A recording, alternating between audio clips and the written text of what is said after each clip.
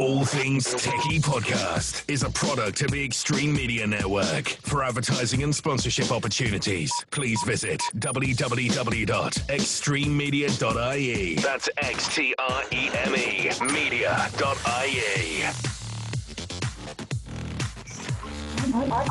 Audio visual from an Irish perspective. This is the All Things Techie Podcast.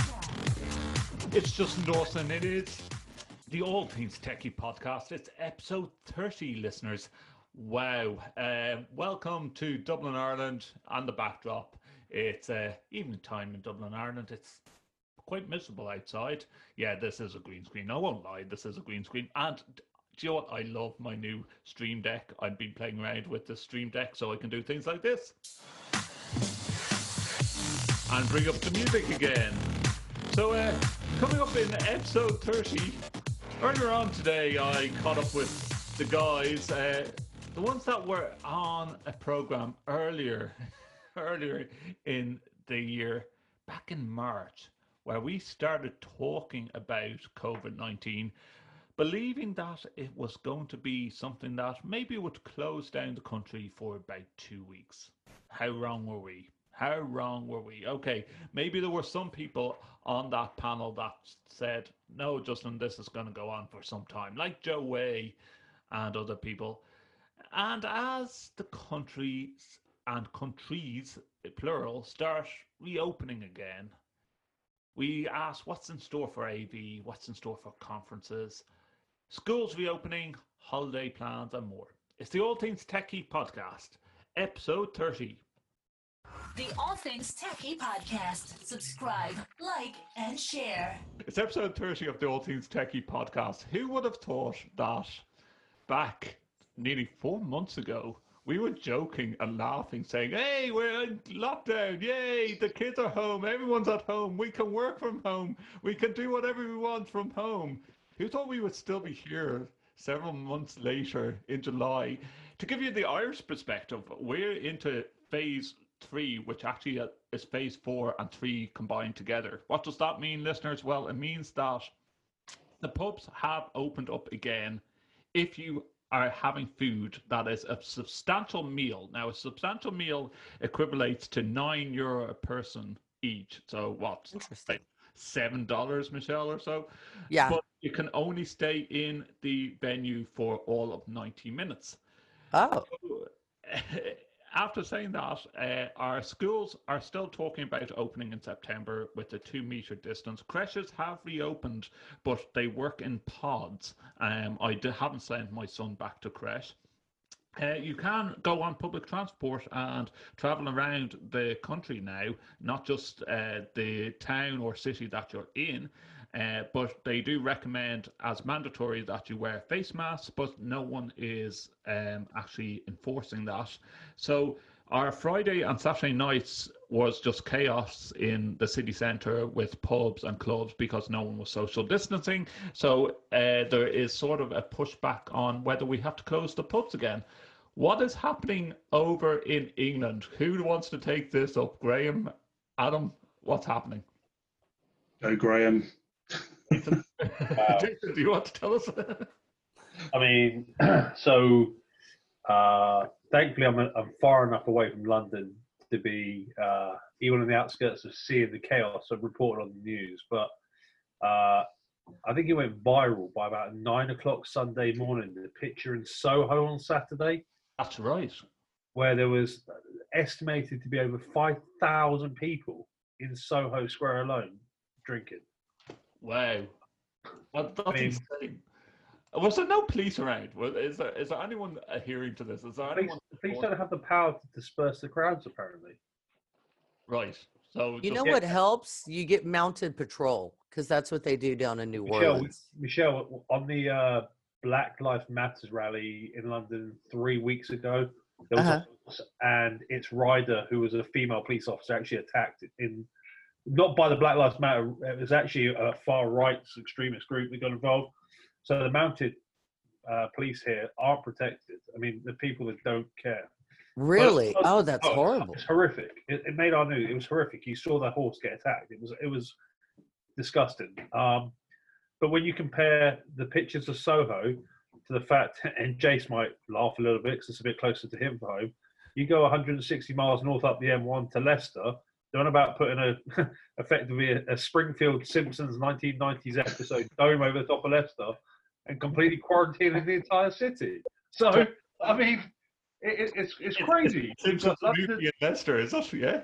You've got London, which is carefree, and Leicester, which have got to be so careful. I mean, and I don't know. Do these people think this virus doesn't travel by air? It absolutely baffles me how London just forgot for the weekend. I do wonder if London's reached that herd immunity that everybody was on about right at the beginning. Because they were infected tremendously right at the beginning, and their infection rate's really low. Are you able to use public transport? Like in London, is the Underground going? Is it operational? The Underground has never stopped. Yeah. All right. I mean, they got to a point where they restricted the number of stations that are open, and I think that's almost now at capacity now of reopening. And there were certain periods of the time that unless you were a key worker, you couldn't use the Underground. But throughout this, the Underground has never stopped. The images they were showing of it didn't look any different, did it? It looked like the Northern Line on a Monday morning. So yeah. Wow. Packed. Okay, let's go into the transport. Is it mandatory to wear a face mask now on public transport in England? Yeah, it is, yeah. And is anyone since the 15th of July? Sorry, 15th of June. Enforcing it? Is anyone It's mandatory in Texas now. Right, okay. What about creches? Is creches reopened for you guys? Are schools reopened? Have you got rid of the kids? Got rid of one of them. My 5-year-old's back to school now because he's in reception, so he's been back for about 3 weeks. The nursery my little one goes to, that only just reopened, but because I think my little boy, he finishes in 2 weeks' time, so we just thought I might as well just wait till September to send her back. But it's been quite nice. It's been hard work, but it's been nice having them around, really. Are you still able to work from home, Adam? Yeah. I've been into work like twice in 15 weeks. So, but I'm starting to try and get back about once a week now because I've got, like 21 installation projects queued up, ready to go. So I need to start getting some stuff done. And what is my social media folk are about 3,000 cold calls. But anyway. Yeah, exactly. Chris now has just put that on Instagram as well. You need to be careful. Everybody's got my number already, so it didn't make any difference. Oh, it's such a. But yeah, so similar to what Adam was just saying as well, Justin. I mean, Penelope's 5. She's back at school alternative weeks. So she does a full week, and then the week that it's not a full week because my wife's a key worker, she's there on the days my wife works. So of the 6 children at home, only Ben, who's in year 8, hasn't returned to school since they've started relaxing and doing the reintroductions. He hates it. Are they doing full school days? Like, because there's talks here in Ireland that, okay, do we have to keep the 2-meter distance? Do we work with the kids in pods? And if we work with children in pods, there's not enough room, so maybe some kids will go in some days and other kids will go in other days. Is that what they're doing in England? Well, my son's back. He's got a bubble of about 10 in there. They're doing 4.5 days a week, full days. So we drop him off in the morning, pick him up at just after 3 o'clock. They shut at lunchtime on a Friday to do a deep clean of the school. Apart from that, it's back to normal, really. I mean, 5-year-olds, how successful are they going to be at social distancing? To be fair, they all understand it. They're all doing their best. They forget from time to time, but from what I've seen of the school, they're having a really good time. They're doing a bit of learning, but it's just sort of like a bit of childcare, really. But he's loving it. He needed to go back. He was really missing his friends, and he's really thriving again now. He's really enjoying himself. Yeah. Now, what about your universities, Adam? Are you going to open in September? So yeah, I think universities they're all different, but we've said that the University of Hertfordshire has said that they will reopen. I think 15th of September for the start of term.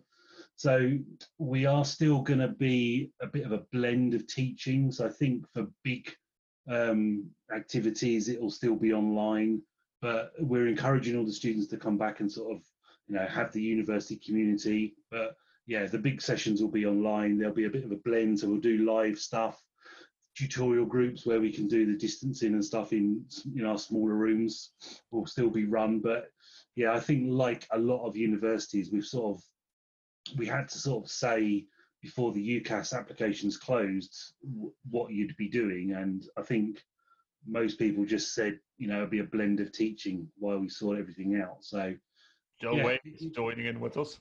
I thought Joe was busy. Joe is actually joining in with us. Oh, we have trouble now.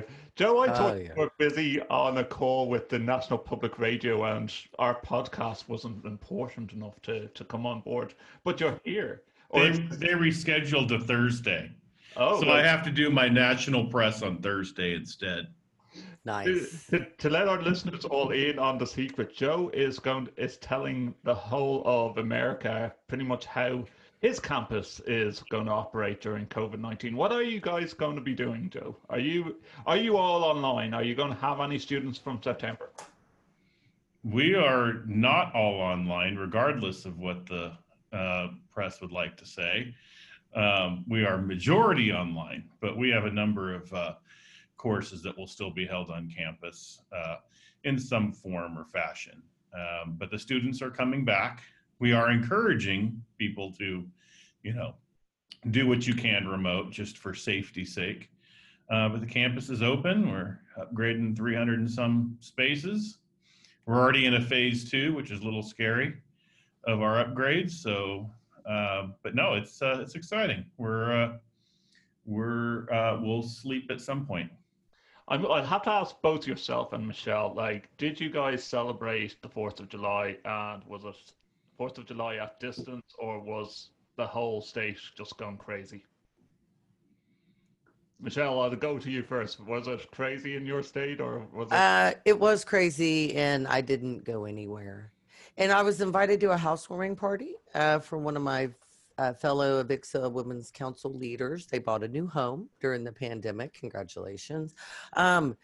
Just unfortunately, they're very anti-mask, and we're Facebook friends, and I know that. And I certainly, people have a right to be stupid, so I can't take away anybody's inalienable rights. I couldn't, as much as I wanted to see her, I thought, what, do I go for 10 minutes? And then as soon as 2 more people show up, now we're at 6 and then I leave. You know what I mean? They say it takes 15 minutes to contract the virus. Do you wait to 14 minutes and 59 seconds? Gotta go. I know. I don't know. I hate to be fearful, but there's a lot of reticence on my part. So just because, people are like, well, if you're wearing a mask, why does it matter if I'm not wearing a mask? And I'm like, oh, flawed logic. Okay. So no. Yeah. What about yourself, Joe? Did you stay at home or? We stayed at home, mainly because normally I live on a little lake in a little suburban area, and they usually do a fireworks show and a little, community parade, but that was all canceled. So we just stayed in. We grilled, the kids are grown up and out of the house and all, so it's just different. But I did see, it looked like the silent majority of in Southern California spoke loudly. I don't know if you saw a video passing around of all the home fireworks that people were putting off. It was actually pretty cool. If you just kind of Google like LA and fireworks show, someone took a drone and you could just see LA just thrown all over, and it's pretty cool. I didn't see any of it. I heard a lot of it, but there was. It's interesting. I didn't know you live on a lake. There's a lake in Louisiana where they do the fireworks show as well. Mm-hmm. Unfortunately, a storm came through and lightning struck the fireworks display that they had already staged, and it just went up all on its own without any outside. So some people caught it on video, but it wasn't the fireworks spectacular that they had been planning. Yeah. Oh, and you have to put lake in parentheses or in quotations, because it's the kind of lake where they got to pour chlorine in. It's a very man-made lake. It's very well manicured. The fountains are nice, you know. Those are my favorite types of lakes. Graham was talking But about... you can take the boat out on it, so there you Oh, go. cool. Graham was talking about the Simpsons movie. That just sounds like the nuclear power plant, Graham, is nearby. You know, radioactive material. Absolutely. Now, Who lives in Springfield? exactly. Now, we talked before about conference. If we think back of our episode where we were talking about what's going to happen, well, we found out that Infocom went virtual. Did you guys enjoy Infocom virtual, or what did you get out of it? I love Avixa. Yeah. I mean, it's just not the same. There was some great content, and I enjoyed the great content. And that's all I'm going to say. The content was there, the experience was missing. Yeah, the experience, it was. Well said. Yeah. You know, but I mean, no one's nailed it yet. I mean, even running a virtual conference myself and everyone, it's so hard to do, right? And it's so hard to keep it organic. And it's I so hard arguably enjoyed the HETMA virtual conference, which was a predecessor. Than I did. I really did. That I felt more engaged in that virtual conference, and I don't even work in higher ed. I just work with higher ed, and I love that. I don't know. It just the group was more engaged, I guess. So yeah. I'm going to sell LTSMG, and Adam is the only person that's actually offered me free swag for attending all the webinars. I was told that I'm going to get a light meter out of it with LTSMG. So I just I need to sort that out, don't I? Yeah. I think the from personal experience, because I sat through some of the HETMA, I also sat through some other virtual conferences. I think the bit they'll never be able to replicate, which will make adoption of it continually difficult, is emotion. You don't get the emotion of being in a room, seeing people, feeling the audience when it's at its highs or it's at its lows. You just can't transfer the emotion through a virtual platform. I mean, it's not even about physical touch. I mean, I shook somebody's hand for the first time in 16, 17 weeks yesterday. And it felt weird. It's like, yeah. But it's the first time I've done it. I was like, can I? So naturally, though, first thing I did, straight to my car. Yeah, hand sanitizer everywhere. Hand sanitizer everywhere. I was like, I wouldn't have done that. Dan Lee captures the not doing Infocom perfectly well. But here in the UK, we go to Infocom to move a whole time zone away from home, which means you're not being hounded by work, you're not being pestered by work, so you can really immerse yourself in the show and only the show. When we're back here, it's the wrong time of day, and I'm videoed out by 6, 7. Good point. It's the wrong time of day. It's online. You're missing the emotion that Graham said.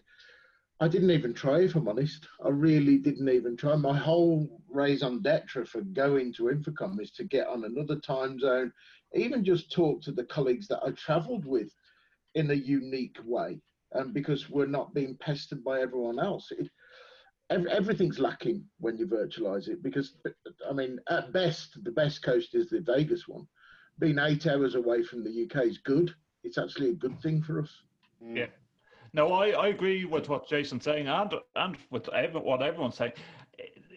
You had your main showcases on Infocom, but I just found that the site was confusing. Like, if I want to find out about who is exhibiting new tech, I have to go into a different menu, a different page, and then finding out that, or the whole virtual meeting people, if you want to talk to them. No, it's like you show me a logo, I'll click on it, and I'll see that what that company is offering the following. Okay, I want to find out about their latest products. But trying to find out who is exhibitions at certain times, no, that wasn't working, and especially in the time zones for Europe, it wasn't working. They did have some EMEA stuff at the beginning of the day. When I say beginning of the day, it was about midday, so because of the time zone difference. So all these, I did the virtual 5K run around, or walk in my view, around North County Dublin, but the table quiz, I would have loved to have taken part in the virtual table quiz, but again, it was like 2:00 in the morning here in Ireland and in England that no one's interested in doing. Okay, Graham has a point here. No, I was the only Briton that attended. Oh, he was the only person. He represented. Yeah. Yeah. The good old You got young children as well, Graham. How'd you do that? Say again? You got young children as well. How'd you do that? Well, the crazy thing was, and I planned it so badly. That finished at 2 a.m. and I had to be on a call to Australia at 6:30, so I just didn't bother going to bed. I just worked through. Well, I'm see, just about- JP, that's how you become the AV Professional of the Year, right? You go above and beyond, and you just don't sleep. Ask Joe Way, ask Graham Kirkpatrick. That's how this stuff happens. I wouldn't recommend it though too often. No, that's why NEC got a bill for 8 hours of overtime. Where I wish. But yeah, Jason, I won't lie. It was a moment of madness. But I thought to myself, you know what? I've committed to it. It's like when we do the AV happy hours. I don't adjust in my head when I'm on it that we're actually doing this on a Thursday night and a Friday night. So when I'm kicking myself off at 3:15 in the morning of a Friday morning to get my alarms going off in like 3.5 hours to wake me up to get the kids ready for school, and then I'm back at my desk in 5 hours, and I'm like, why do I do this to myself? Why not just leave at midnight, let everyone get on with it? No, because you're an idiot, Graham. Let's talk about some events that's going to happen in the not so distant future, and one that I really question how it's going to go ahead is the AV Awards. Adam, are you attending the AV Awards this year? I don't know really. We've entered as a team of the year again, but I don't know. I'm in two minds. It's moved to October, isn't it, or November? I can't remember. Yeah, November. November, yeah. So, I mean, it's quite a long time. It's a long way away. If it's okay, I might go. It'd be good to see everyone, but I just don't know how big events like that are going to run. How many people can meet at one stage in England at the moment? Now, I know the largest that we can have is 50 at a time. So even churches have slightly reopened, but at distance again. So I can't see how they can do a venue like the AV Awards. I think it's 500 still, Justin. I think. Is it? Okay.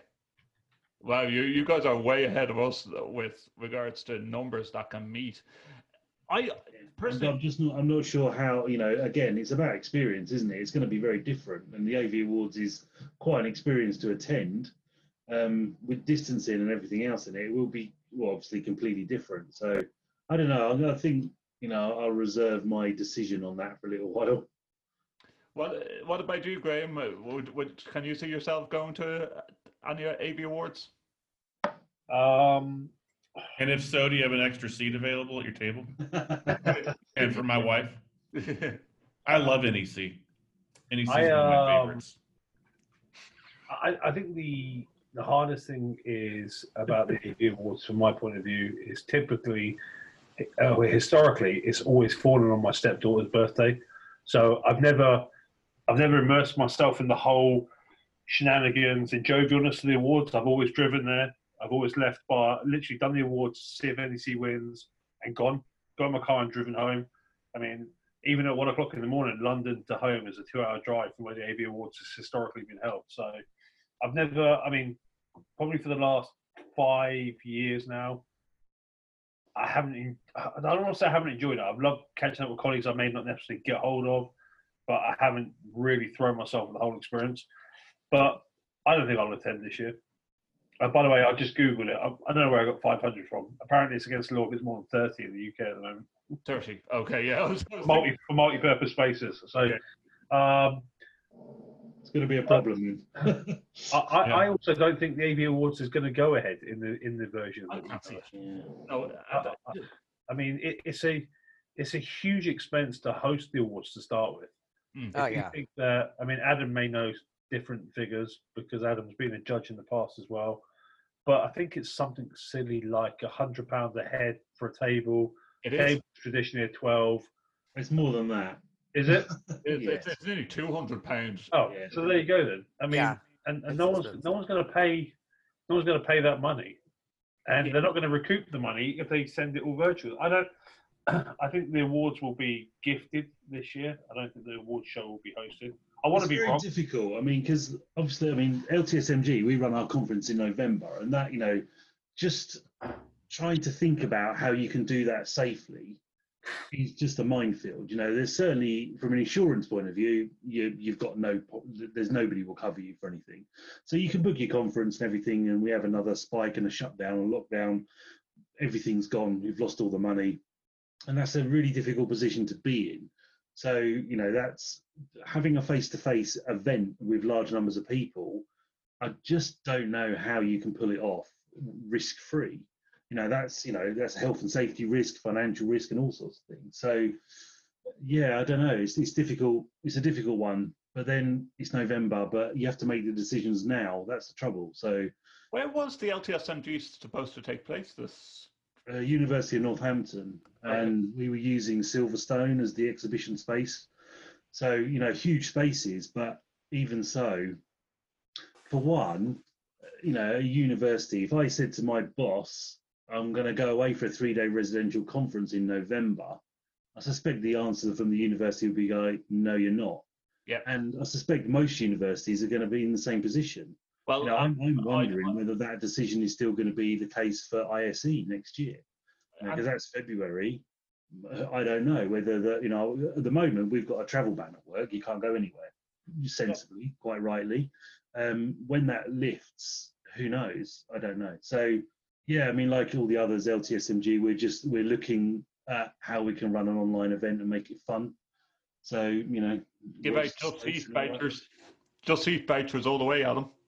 Yeah, well, maybe. I'd just deliver some beer, deliveries to the house. As you can imagine, those kind of ideas have already been put on the table, judging by how we normally run things. So, yeah, it's good. But, you need to make the things engaging, like we've said before. So you need to attend, and it needs to be like a real event, like our real event. And that's very difficult to do online. So you need to make some compromises to try and make it as good as you can, and that's what we're in the process of trying to plan at the moment. That's what I haven't experienced in any of these virtual environments. Okay, the closest I've come to is the QSC, which LTSMG hosted, where we are able to physically see some products. But I just thought, for something like Infocom, there was no physical seeing of the products unless you dug right down into the site. I think bigger exposure could have been done with the main products that were available at Infocom. It took the likes of other podcasters, I won't name them, but you can guess who I'm talking about, to actually show us physical products on Infocom again, even though it was virtual. And that's the biggest problem. Yeah, question for you though. And maybe this is even a question for Graham and Michelle, being a manufacturer side. Once Infocom said we're out, we're not doing this, did you all change your release schedules to no longer be, it's got to be at Infocom? And so therefore you don't really need, because I didn't see much announcement of, okay, this is the bright and shiny new thing. There might have been a few things, but in general, that's always been kind of a key point in the industry that didn't seem to be there. And now it's, okay, we'll release when we can get our own week to be able to make it shine. We'll release here, we released early, and you started seeing that. So maybe that's why you don't get the products that you wanted to see out of an Infocom like you'd normally have, because there was no need to have to do that. I don't know. What do you... There was a charge associated with having the virtual booth. The products they showcased were actually the stuff we talked about at ISE, which did go on. I do think everybody's just kind of in a bit of a holding pattern. There's some stuff that we had talked about at ISE that was coming that I think is brilliant, but it's still not here yet. And we're like, hey, Israel, make it a priority. We want this now. This is good stuff. the ability to, and then people had tons of questions that I did speak with, and I didn't have any information. I'm like, I don't know. I mean, Vegeta, who is a marketing professional that works in AV, she was like, oh, Michelle, can you give me a virtual booth tour? I was like, I don't know. Can I? I have no idea how this platform works. Like, we got zero instruction, zero That's what I was going to education. ask, Michelle. Was there any training? Like, No. No. I was learning just like you were, Justin, like logging on and where does this go and how does this work? And I mean, I just went through my territory, and everybody that was a participant that wasn't with the manufacturer in a state that I cover, I just was like, hey, I'm interested in meeting you.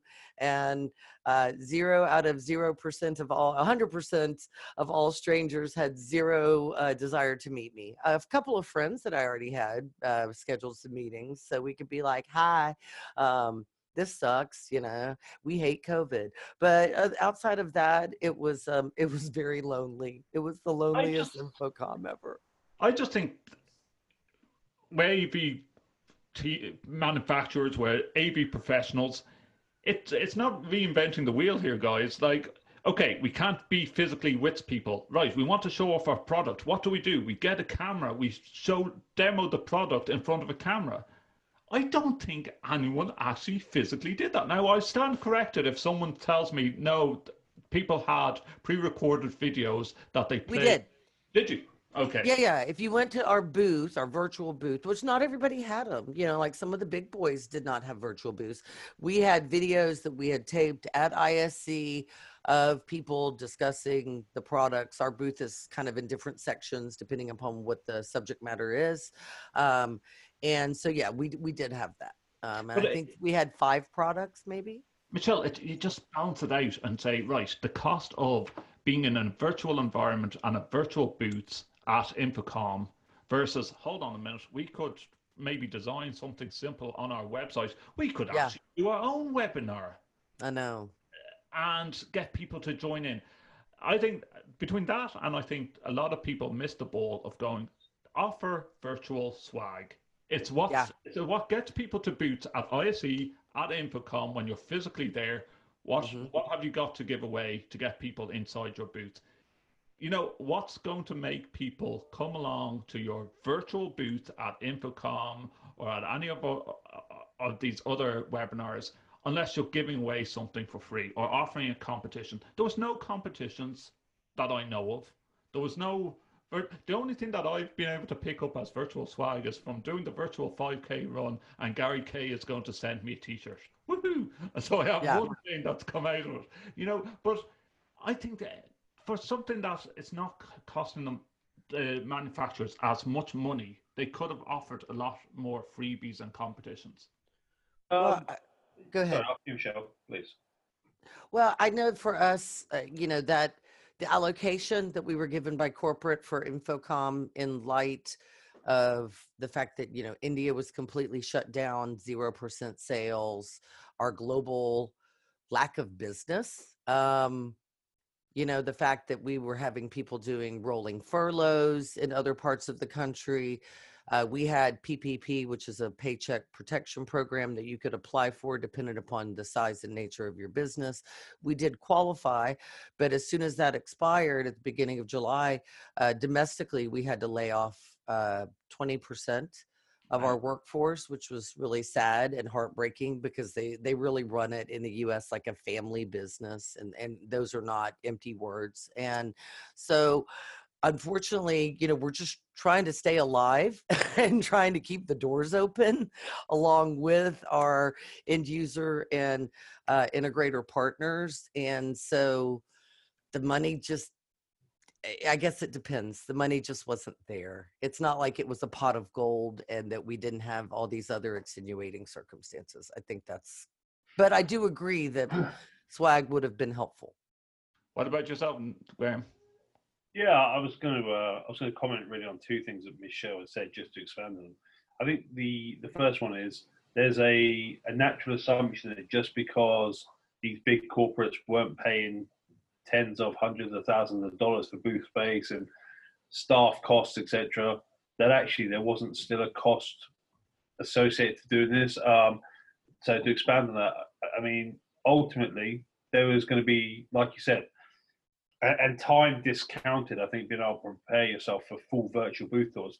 But without physically showing products, you're not going to generate interest, which is going to generate your quota, which is going to generate your sales. And that all has to go through the panel pipeline. I mean, I can't speak for Kramer, but I know from an NEC standpoint, I mean, we're at probably, I don't know, globally 40% of where we should be year to date. Yeah. I mean, it's been a massive kick in the balls. I mean, politely speaking. That's the first element. I think the second element about virtual swag, though, is there's a difference between someone actually coming to your booth and spending 15 minutes with you going around, picking up a goodie bag and walking off, as opposed to somebody just registering to say, oh, I'll be there. Send your email address on your address. Yeah. Absolutely. And then making no effort to actually follow through with that. Yeah. I attended, I was just looking through my calendar, I attended 11 sessions on the Infocom through various parts of the day. And yeah, most of it was in line with the EMEA timescales. I only did 3 outside of that, outside of my working day. And I think the improvement factor needs to come from a wider audience. I mean, I don't think it's just a case of a manufacturer and an end user integration. I mean, no one that I know of here has factored in, obviously, how this has affected the intermediate channel partners, the system integrators, because ultimately they lose both ways, right? Because they might bump into a new client, or they may stumble across a stand and stumble across a product, and none of that inertia or impromptuness is available when you do it remotely. And I think that's a really big challenge they need to overcome. I was trying to find the email, but I can't remember. But Infocom was also cancelled very late. Let's not forget that. I mean, it was cancelled late April, early May. So technically 4 weeks, 5 weeks maybe, to give all these companies to transfer. In our case, which would have been, I think it's like 800 square meters of stand, to 3-4 days of virtual content. Yes, you can post it afterwards, but, and this is a conversation, we've run a series of webinars for EMEA since. There's a very big difference between a webinar, which is can be interactive 2 ways if the audience wants to participate, and watching a recording. And I know if somebody sends me a recording, I may or may not watch it, and I definitely won't watch it in real time. Or I'll start watching it, someone will take over, I'll come back and watch it, and I may not ever finish it.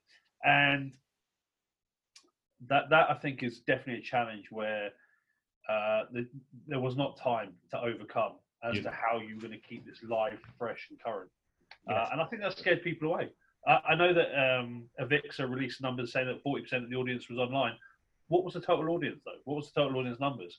I mean, 40% of 10,000 people, when that show would attract 55,000 people in real time, actually, that's not something to be shouting from the rooftops about. Well, let's put this on a different perspective with what Graham's just said there. Adam, you did a couple of webinars with LTSMG. Were the numbers low, or were they at the average, or were they high?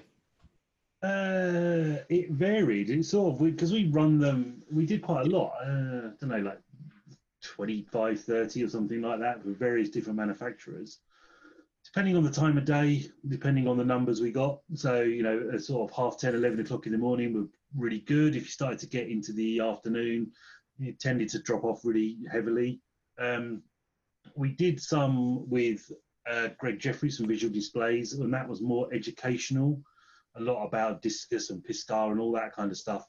They were really, really well attended. They were. So we kind of went for the morning slot that worked pretty well for us with the manufacturer stuff.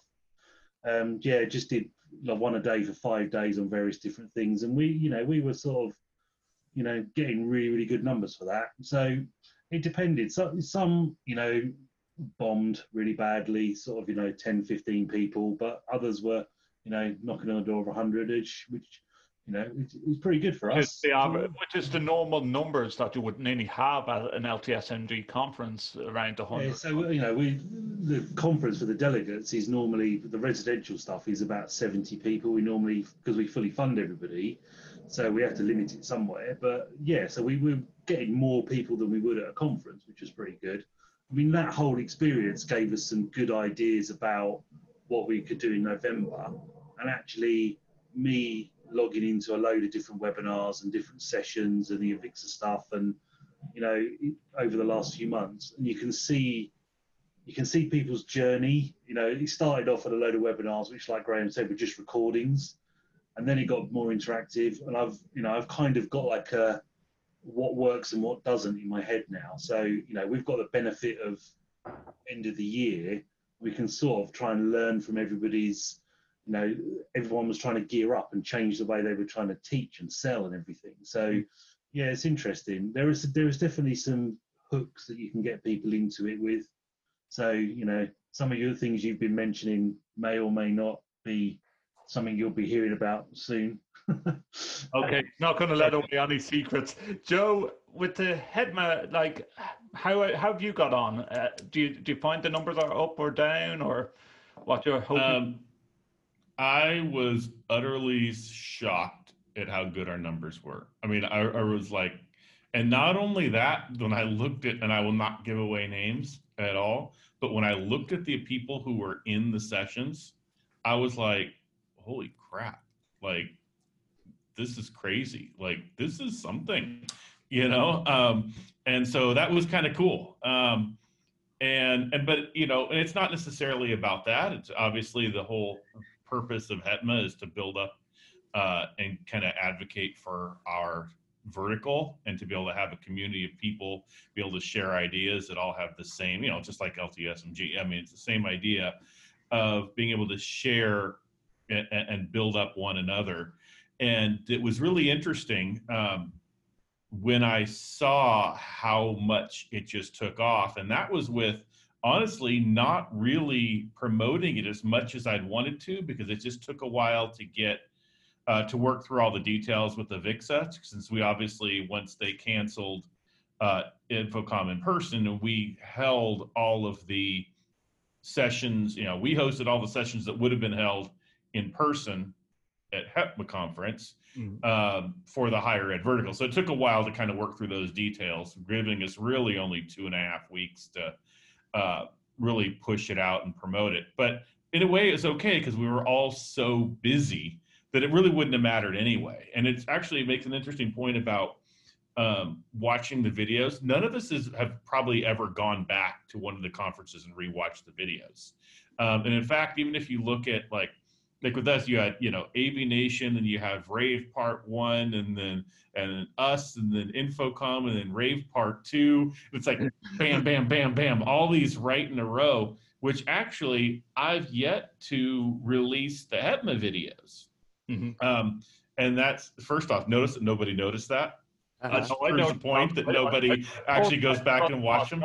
And part of it was because I'm busy and trying to play catch up and what. And it's a lot of heavy lifting, right, to do that. Yeah. But also, I recognize I didn't. What good is it throwing all these videos out when you have InfoComm going on? Like, I could have finished up the week and throw them out. So what we're doing is actually going to release it now that they're kind of dying down, and kind of do a re-release, as in the next couple of weeks, and go, here's all those sessions that you couldn't make, because we heard the same thing. Like, people would jump in and jump out. It's actually the beauty of ours. You don't have to plan to attend for the whole thing. It's meant to kind of pop in, pop out, join the community when you're busy. So, but we also knew that was really impacted. When I watched the numbers go, outside the 3 keynote panels, the beginning of each day, were just skyrocket numbers. And by the way, and all 3 of them were just fantastic. I mean, they were just awesome.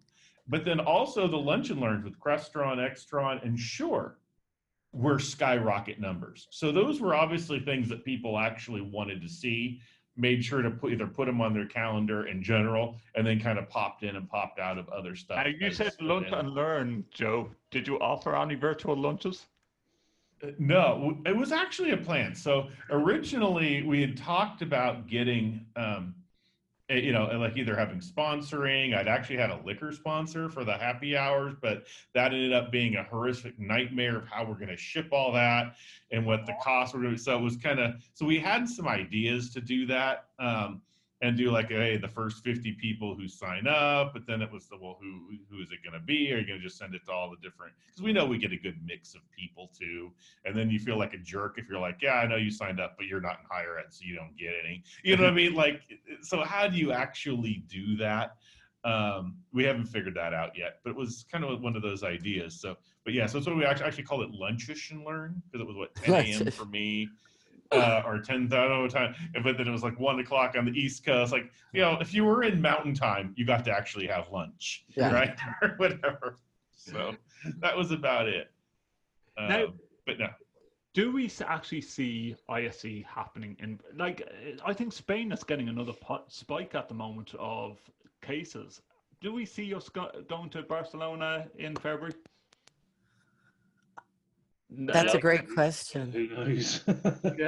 Well, I think Mike Blackman already came out and said, regardless of whether Americans are still banned in Europe, ISE shall go on, which really hurt my feelings. XOXO, Mike. But I get it. But I don't know. I mean, I was, it's weird because I was kind of holding back a little bit, thinking, oh, well, this will probably be done in, like a 3 to 4 month period was what I originally anticipated. And I'll be able to get on the road and travel. And now I'm just like, okay, Michelle, let's stop being in denial. It's a very comfortable place, but let's be realistic. And, you're just going to have to engage people remotely. And 2020 is screwed, for lack of a more formal term. And does anyone actually want to remember this year when we get to like New Year's No. Eve? Go, oh my God, what a year that's been. I'm going to celebrate. I know. I just hope that when we do get to New Year's Eve, that we will be able to celebrate that 2021 is going to be different. That's my hope. What a roaring 20s we're having. Yeah. Honestly, people talk about the second spike. I'm thinking ahead and going to third spike. If you talk about 50, I know it's the States, it's massive. But when you talk about 54 to 55,000 new cases, no one has a hold on this in America. Joe, I'm going to put out my crystal ball and say, I don't see you getting over to Ireland if there's spikes across the States with COVID-19. I don't think you're going to be You better let me in. It's November. I know. We have to have a beer together in November. That's plenty of time. Yeah, well, you just bring your face mask, Hey, I'm going to Jamaica in a week and a half, so Are you? I'm nice. Yeah. What city? I know.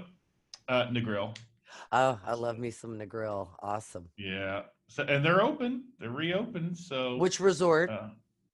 I don't know. My wife takes. Are you allowed to travel? I just she just sends me a calendar invite, tells me where we're going. So you are actually allowed out of the States in 2 weeks' time? Oh, yeah. Okay. We can travel. Yeah, we haven't been banned from the Caribbean. Yeah. Okay. So you do have a list of places that you're allowed to travel to. You're not allowed to travel to Europe at the moment, I guess. Currently, I can still go to Ireland. Can you? All right. In England, yeah. We've checked it to see if we're allowed to, but we are, but we can't go to, I don't know. I don't know how you guys refer to it. Mainland Europe, Okay. Well, put it this way. If we found out tomorrow that ISE was still going ahead, or if there was cases, if we're in the current scenario in February, but we're allowed to travel, would you go? Adam, would you go to ISE? Yeah, probably. If it, I'd need to be convinced, but I'd really like to go. But I'd have to, you have to see. It's whether the organisation I work for would allow it. One, whether my wife would allow it. Two, yeah. But yeah, hopefully it's far enough in for me to say yes. It'd be good. So. Graham, would you travel? Absolutely. Yeah. Yeah. I mean, I'm insured. I'm on business. If I die, Shirley becomes rich. Okay, that's one way of looking at it. Joe, you've been to one ISE. Would you go to Barcelona if you're allowed to go?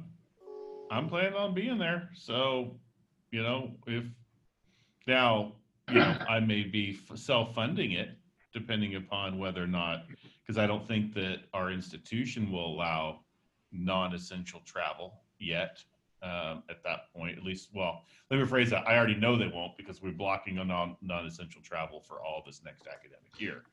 So I would go if it's, if it's open, and I still think it's important, and I would just, Good to have you. Eleanor joins us from AV Nation. We've been discussing different bits and pieces about COVID-19, Infocom, ISE. Okay. We're just on the topic of ISE and Barcelona. Okay. If Eleanor, if you thought that ISE could go ahead in February, would you attend if you're allowed to travel? I'm jumping in right at the right in the deep end, aren't I? Yeah, I mean, I'm a journalist. I work for AV Nation. We have every intention of attending if we're allowed to travel. The U.S. is currently banned from the European Union, so banned from traveling to the European Union. So we're just keeping an eye on that situation, as well as the COVID-19 developments on the vaccine and so on.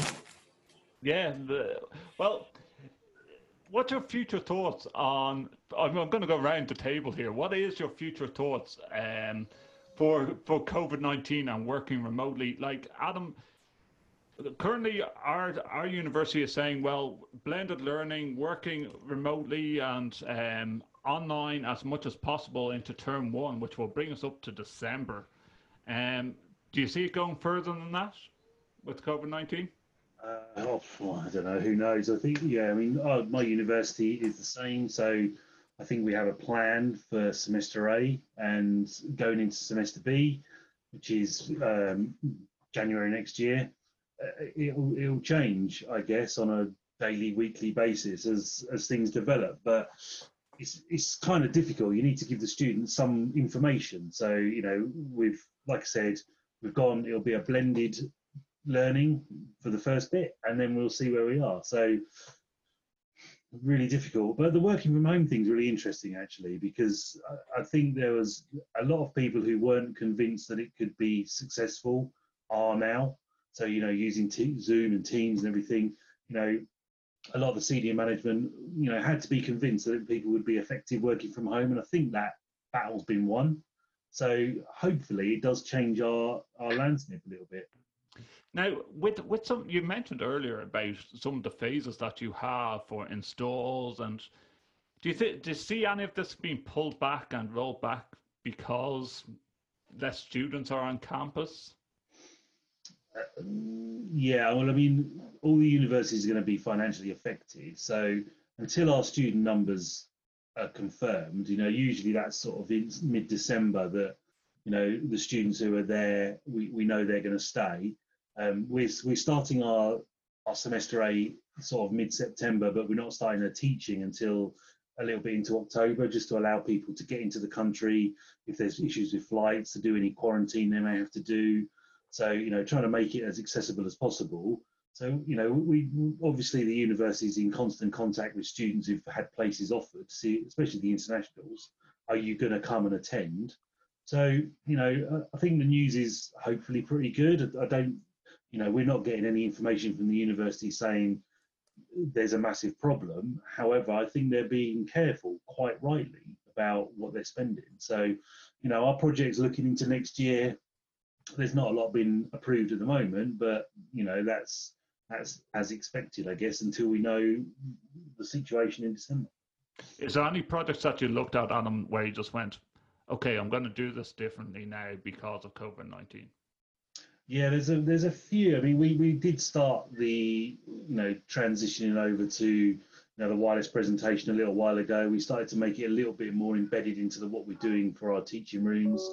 There is a little bit of a jump now that we could do contactless presentation and stuff like that. So we're kind of there. We need a little bit of alteration, but the tweaks to our main system schematics are small. So the next bunch of delivery will be a slight advance on what we're doing at the moment. But yeah, I mean, like I said, I've got 21 install projects stacked up ready to go. But actually going forward from that, there's not a lot on the horizon at the moment, but I wouldn't have expected it to be like that. So. Joe, I'm going to throw the same type of question at you. Like, do you think that anything that's changed with COVID-19 with regards to your installs or moving forward with projects on your campus?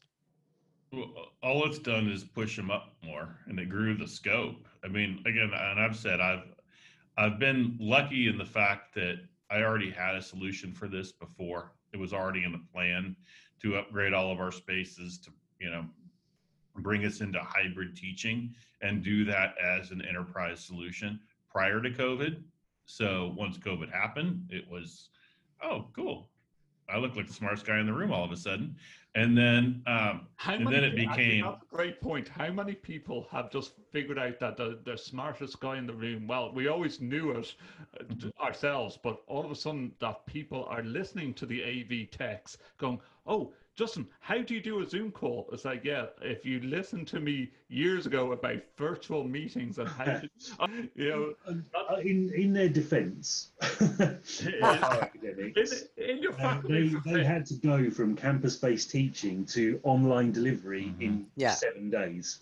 So that's, changing everything they've done for the last 5-10 years. Yep. Rewrite all their content, think of a new way to engage with the students.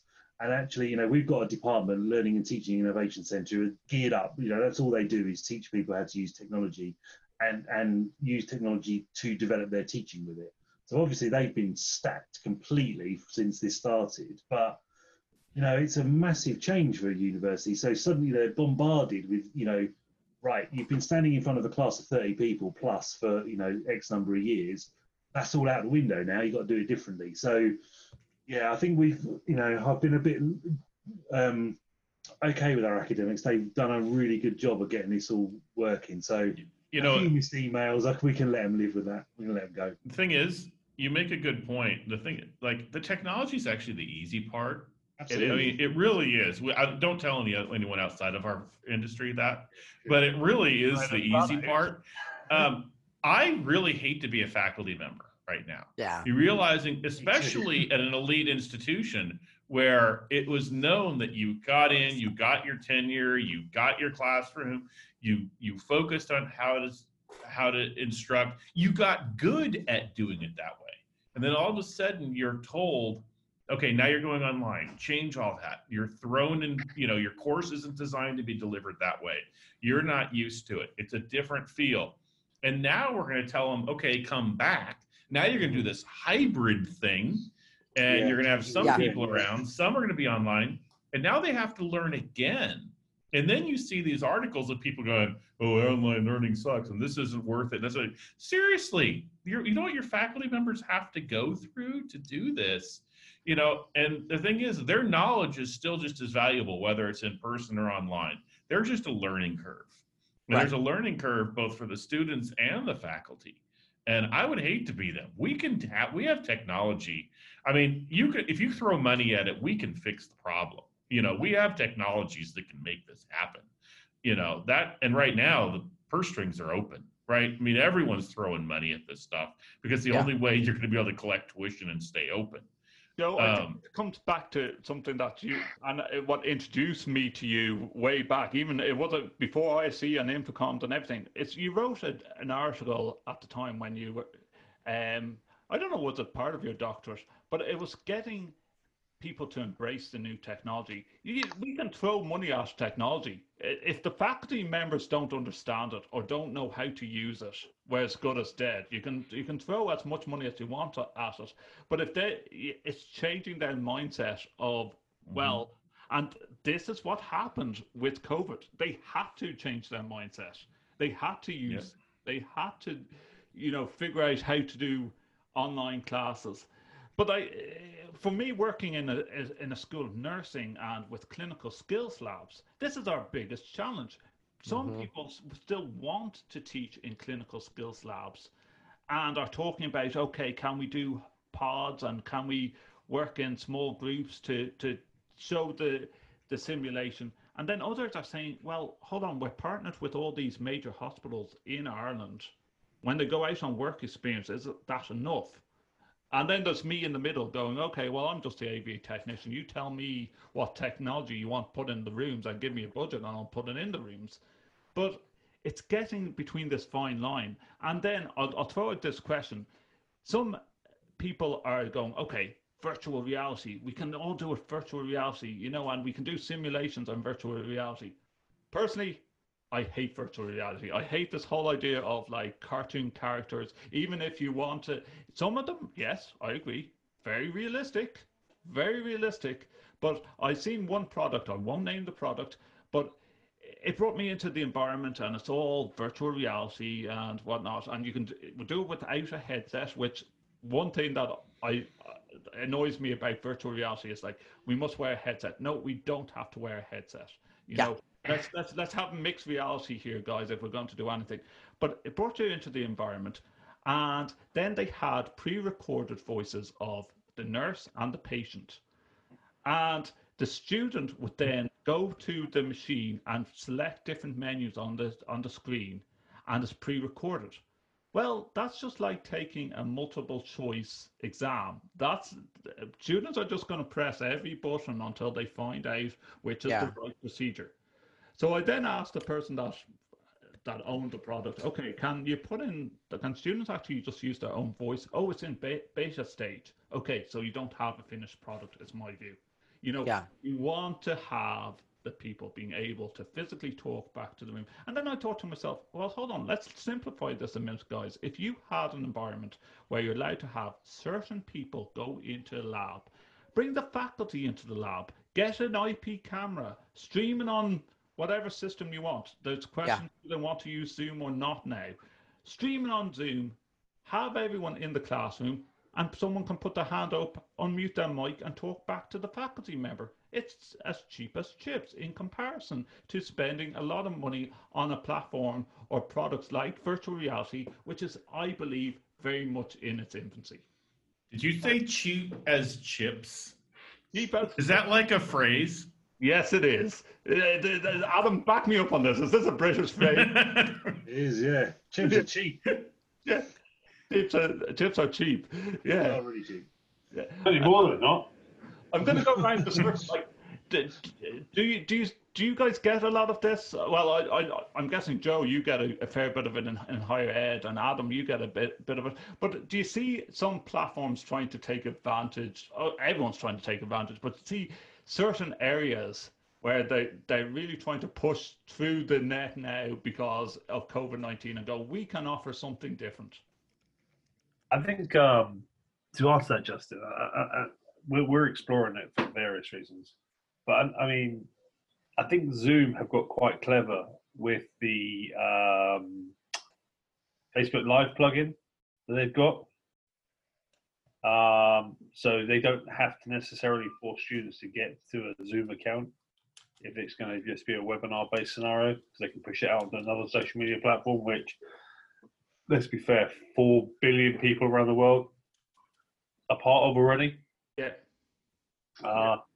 But I think you're right. I mean, I'm a believer in Zoom. I used Zoom before COVID, and I'll use it post-COVID, and it's given me sleepless nights during COVID. I've been really polite about it, but I mean, they got it right. Yes, they had some issues, but they got it right. You only got to look at their accelerated numbers. They went from 10 million users to whatever it was, 300 million users in a month.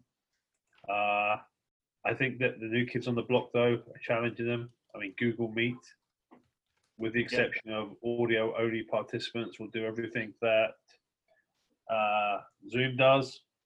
And I think Google Meet is the new kid on the block. It's just whether or not they've got the multi-device support that Zoom have got right, and I'm yet to see that. I've had one or two experiences on Google Meet. But I find Google is nice. We have a Google campus, but Google, I find latency problems with Google in comparison to Zoom. Yeah, I agree with you on that. Yeah. Eleanor, I know you come from a totally different background as editor of AV Nation. You know, you've probably heard the higher ed, you've heard the private, you've heard the public sector.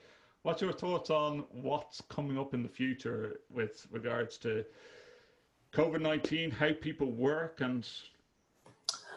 Well, I mean, for us, we've been really focused on the UCC space, which is obviously part of the education and workspace workflow practices, right?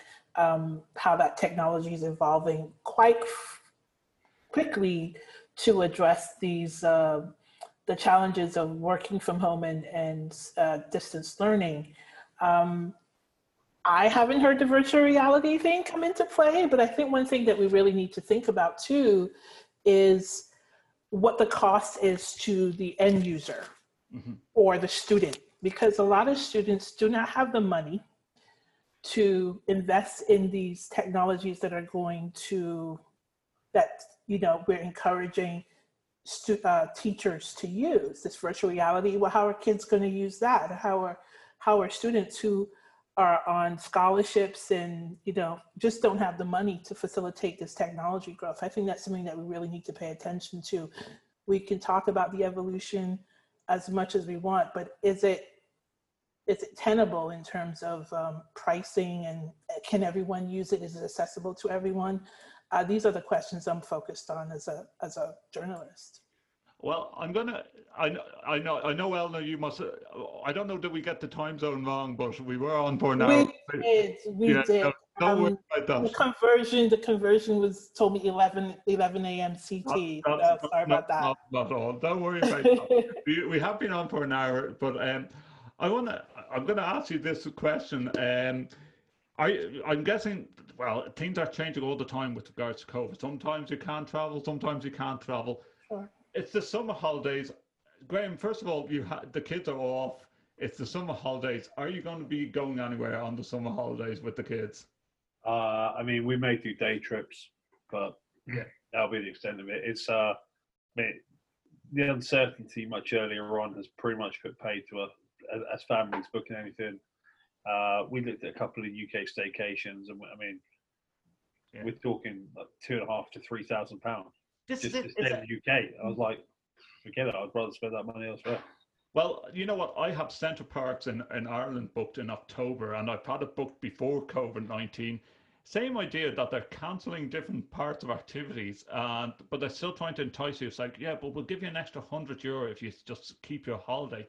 To be honest, it's a holiday. I have a 3-year-old and a 7-month-old. It's just getting away. We're not going outside of Ireland, but no, to be honest, even if they opened up the airports tomorrow and said we can travel wherever we want, I don't want to. I just think it's too much of a heavy risk. I haven't to use public transport since March, so I just don't want to take the risk. Well, Justin, sorry to cut short across you. I'm a regular traveller through Heathrow, so I get their like daily updates.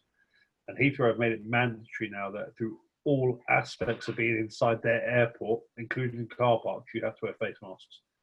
Anybody found not wearing a face mask, and that's travelling to, from, or through Heathrow, will be banned from being in the airport or any of the airport grounds. I mean, that's fine. Heathrow can mandate that, but if other incoming or outgoing airports don't and the airliners don't, it's a wasted effort. Now, Eleanor, I know Tim is talking about hopefully getting to the AV Awards in London if it takes place and everything. For yourself, do you feel that you're going to travel for work or pleasure or anything during the summer? This is an ongoing conversation, but for me personally, because of health concerns, I won't. I'm a diabetic, and I'm at high risk of, suffering badly if I get COVID. It's not going to be a mild case necessarily for me if I were to contract COVID-19. So I am in agreement with Tim and in the discussions with Tim, not going to travel until we are safe that I am not, at risk of catching this. I just moved to Tulsa, Oklahoma about 3 months ago in the middle of the lockdown, just as it began. And I've seriously not been out in Tulsa. I've been out in Tulsa maybe 4 times total since I've moved here. I have the apartment I'm in is my entire environment. So you're doing all the research of what you're going to see when you are allowed to see it. Right? I know Graham has to cut off, and I better go and feed some 3-year-old children as well. But it's been great talking to you, Graham and Eleanor. Eleanor, I hope to have you again on a later. I apologize so much. I had the time wrong, and I thought I was in there. I was signing on early, and I apologize for that. The All Things Techie podcast is a product of the Extreme Media Network. For advertising and sponsorship opportunities, please visit www.extrememedia.ie. That's XTREME media.ie.